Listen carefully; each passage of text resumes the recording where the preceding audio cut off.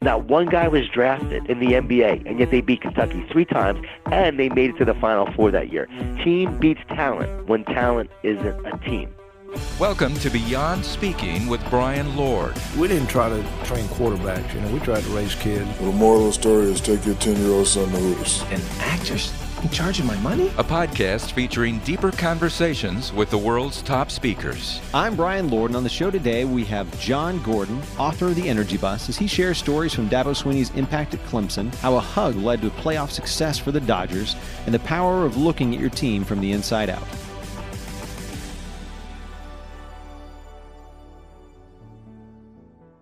So what I like about Jon Gordon, he's somebody I've worked with forever and really seen sort of develop, mature. He's like the coach whisperer. He is so connected with so many different high-profile coaches and leaders. And it's not just something where he's gleaning from them. He's giving back. He's really teaching them how to make an impact with their companies, with their teams. And for me, it's just fascinating. So one of the questions I asked him was, what are the best stories that you've learned from people like the recent national champion Dabo Swinney, the Clemson Tigers? One story that I just love about Dabo Swinney is that when he got the job as the Clemson coach, it was just an interim position. And he's meeting with the board of trustees. And they said, Coach, we want to be a program that's like Michigan. We want to be like Ohio State. We want to be like Georgia. We want to be like them. And Dabo kept telling himself, don't say it, don't say it, don't say it, but he couldn't help himself. He said, sir, I respectfully disagree. My vision is so much bigger than that. He said, I want to create a program where they want to be like us. That's my vision.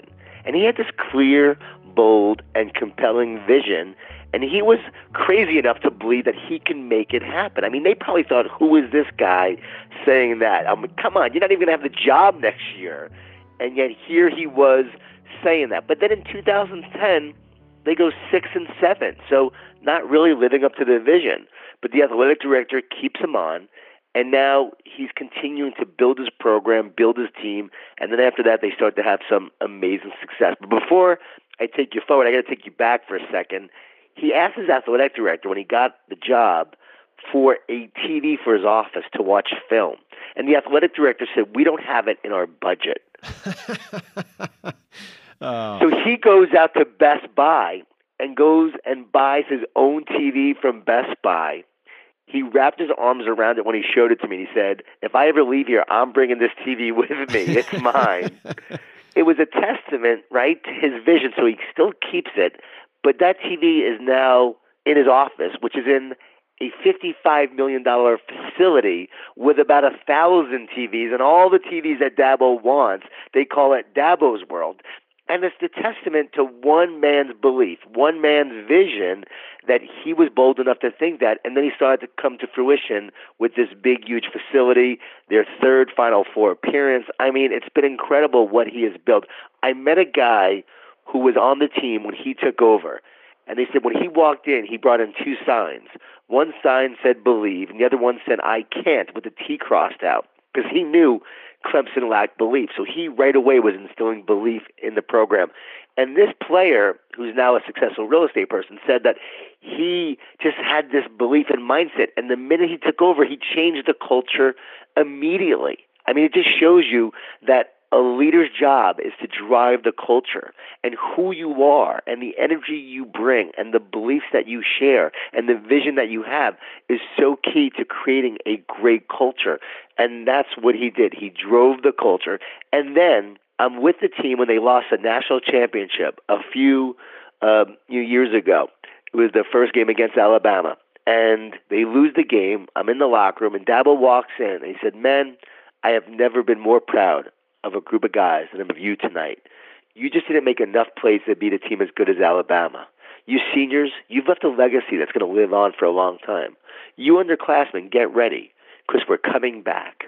And he proceeded to talk about how they were going to come back, how they were going to win, what they were going to do in spring football, what they were going to do in training camp. It went on for about 10 minutes, and I was blown away because they just lost the national championship in front of millions of people, and here he was talking about his vision for the future. And I realized right then and there that positive leaders, despite the circumstances, regardless of the setbacks, no matter the obstacles, are always pointing their teams forward. Yes, we were here yesterday, but here is where we're going today. Yes, we had this challenge, but here is where we're going now. And they always point their teams forward towards that North Star that rallies, unites, and aligns everyone towards that vision and then moves them forward. And then, of course, the following year, they came back and won a national championship. I was at that game as well.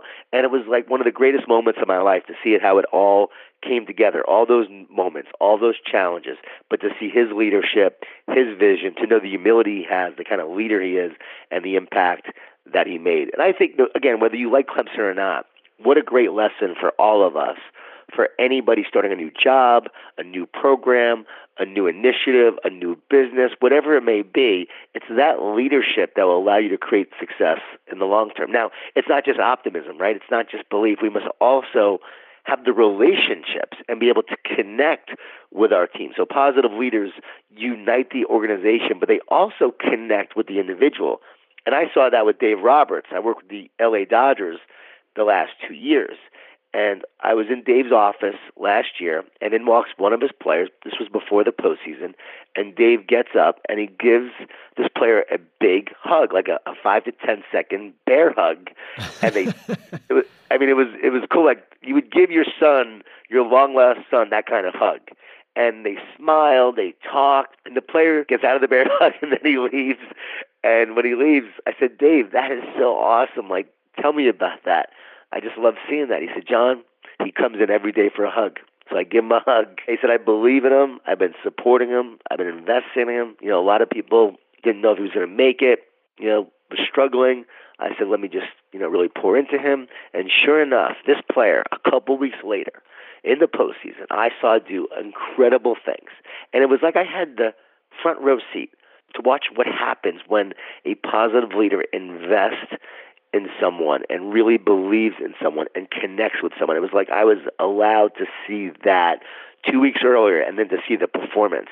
And that's what Dave does. That's what A.J. Finch from the Astros does in terms of they connect with their players every day, every player, on an ongoing basis, develop those relationships, and to truly have great success ultimately in the long term. Now, again, this is not just sports, right? I work with a ton of Fortune 500 companies and school districts, and I share these stories because you could see what happens in a 16-week season or in a 162-game season in baseball. You see these principles play out, but they play out just as well in the business world when a manager takes the time to invest with someone that they're leading to help them become a better person, a better performer, and that person knows that manager cares about them. Think about that. If you truly knew that someone had your best interest at heart and really cared about you, would you be more open to their feedback? Of course you would. So outside of 5-minute bear hugs, how do you build relationships with somebody like that? We can't always hug people like that in the workplace, right? And when I share that story, I say, now listen, I'm not saying you should hug your team or your employees, but what we do need to make time for is communication. We need to communicate, we need to connect, we need to commit, and we need to care. And that's actually what I talk about in my keynotes. Communicate, connect, commit, and care. Those C's are crucial. So what happens is that communication is key to creating connection. And then connection is what breeds and leads to commitment. Everybody wants a committed team, but you will never have commitment without connection. One more sports example. I'm working with Billy Donovan. He's the coach of the Florida Gators at the time before Oklahoma City Thunder. And he was really struggling with his team, and I shared these C's with him. Well, he really zeroed in on, connecting. And he said, you're right, John, that's it. He said, we get to the Elite Eight, but we can't seem to push through to the Final Four because we're not connected, because we don't have that bond. We're not fighting for each other. So that year, I saw him invest in his players like no other. I never saw a coach invest more in their players than he did. They developed relationships as a team. They became a family. They even did some therapy together, which Billy has shared, and they bonded so much that they beat Kentucky 3 times that year. Not one guy was drafted in the NBA, and yet they beat Kentucky 3 times, and they made it to the Final Four that year. That taught me a great lesson. Team beats talent when talent isn't a team. So it's the communication, it's that connection that leads to commitment. We strengthen commitment through are service and sacrifice, serving others, sacrificing for them, showing that we're committed to them, and then that care that brings it all together, because you're not going to commit if you don't care. You're not going to connect if you don't care. You can't do it to check a box or because the book says so, right, or the keynote says so. You have to do it because you know, and because you know it matters, and you know that you care. And when you care about your team, they perform better, and you perform better as a leader. One of the things you write about is talking about grit, like leaders have to have grit. Do you have any examples of that? Maybe how someone as a coach can instill that in their players? One of the greatest things you can do as a coach to talk about grit is let them know they already have it. Like, you're born with grit. It's not something you actually develop. Look at that baby learning to walk. That baby falls down, keeps getting back up. That baby that's learning to walk, that toddler actually has a lot of grit. The toddler already has a growth mindset. People say we got to develop a growth mindset. No, we have to remember we've always had a growth mindset. We have to remember the growth mindset that is innate and within us, and then bring that growth mindset out. So what the coach can do is to remind that player, that person. What the leader can do is to remind their company is that we don't create the world outside in. We create it inside out. The power is on the inside. I'm with an NBA team. I'm walking across the court. There's a head coach there and a superstar basketball player. And as I'm walking by, they said, John, we were just wondering, what makes a bigger impact on a team? Home field advantage in baseball or home court advantage in basketball? Which has the bigger impact? So I thought for a moment. I said, well, what do you think? And the coach said, well, probably basketball, he said, because you're closer to the court. So the fans are louder. There's a lot more energy towards that. I said, actually, the answer is neither. When you know that there's no power on the outside, that the outside is just noise, it's just expectations, it's just media, it's just hype. We can look at social media, see the same thing. That's all just noise. We don't create our world outside in. We create it inside out. The power is on the inside through your spirit, your passion, your joy, your love, your purpose, your soul. And when you realize that you create from that inside out, that's how you create real masterpieces. That's where the power is. The player said, that's what I think. He said 98% of the guys in the league believe in home court advantage. So it affects them. I know it isn't true, he said. So I just go do what I do, and I play my game. And so that's how we create real success. Inside out, a team that looks inside instead of outside will have more grit. They don't look at the scoreboard. They don't look at the ranking. They just show up, and with passion and purpose, they're here to create real success. And look at Apple, right? Creating success inside out. Look at Ford when Alan Mulally took over in 2006, right? Losing $12 billion.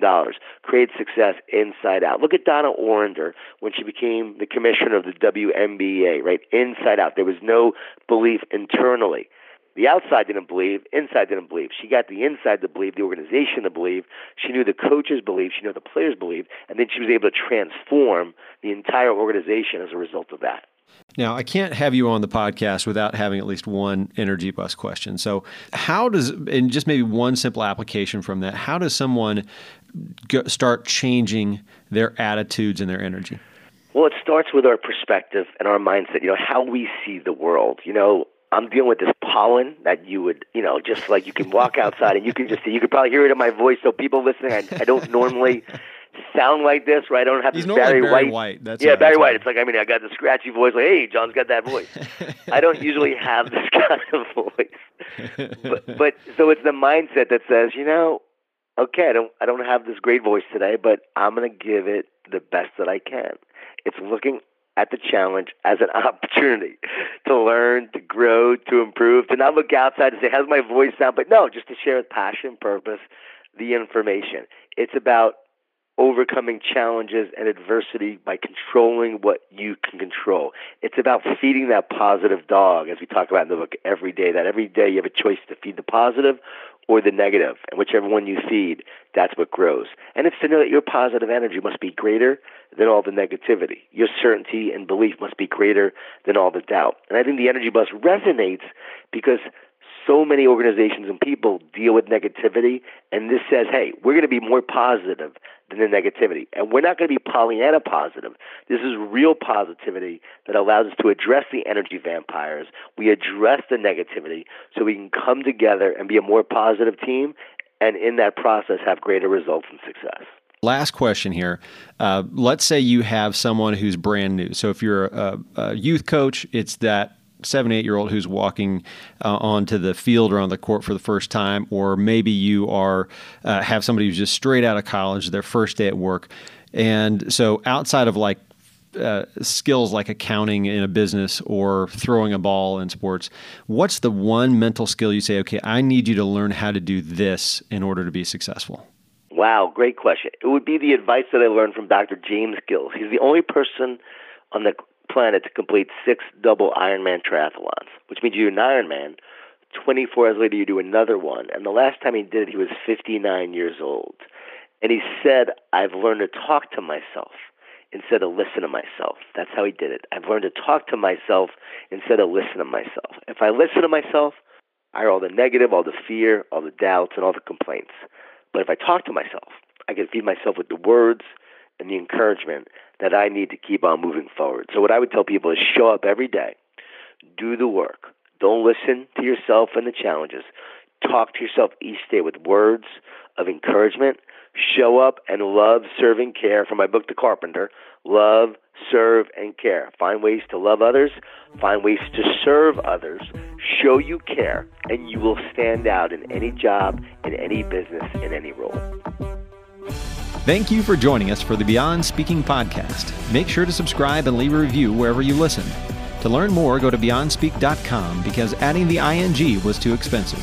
For this episode of the Beyond Speaking podcast, your technical director, producer, and head Steelers fan was Eric Woody. Your creative director and part-time leprechaun was Travis Franklin. Brian Lord, your host, executive producer, and specialist in speaking about himself in the third person. Additional thanks to special consultant and the pride of St. Paul, Lauren D. of D & Associates. Thank you to the incredible voice talents of the Muy Profundo, Robert Borges. Finally, thanks to the premier founder, Dwayne Ward, CEO Sean Hanks, and CIO Chris Yount, simply because you need to thank powerful people. If you've listened this far, you clearly have nothing better to do, so why not continue on and listen to the next Beyond Speaking podcast?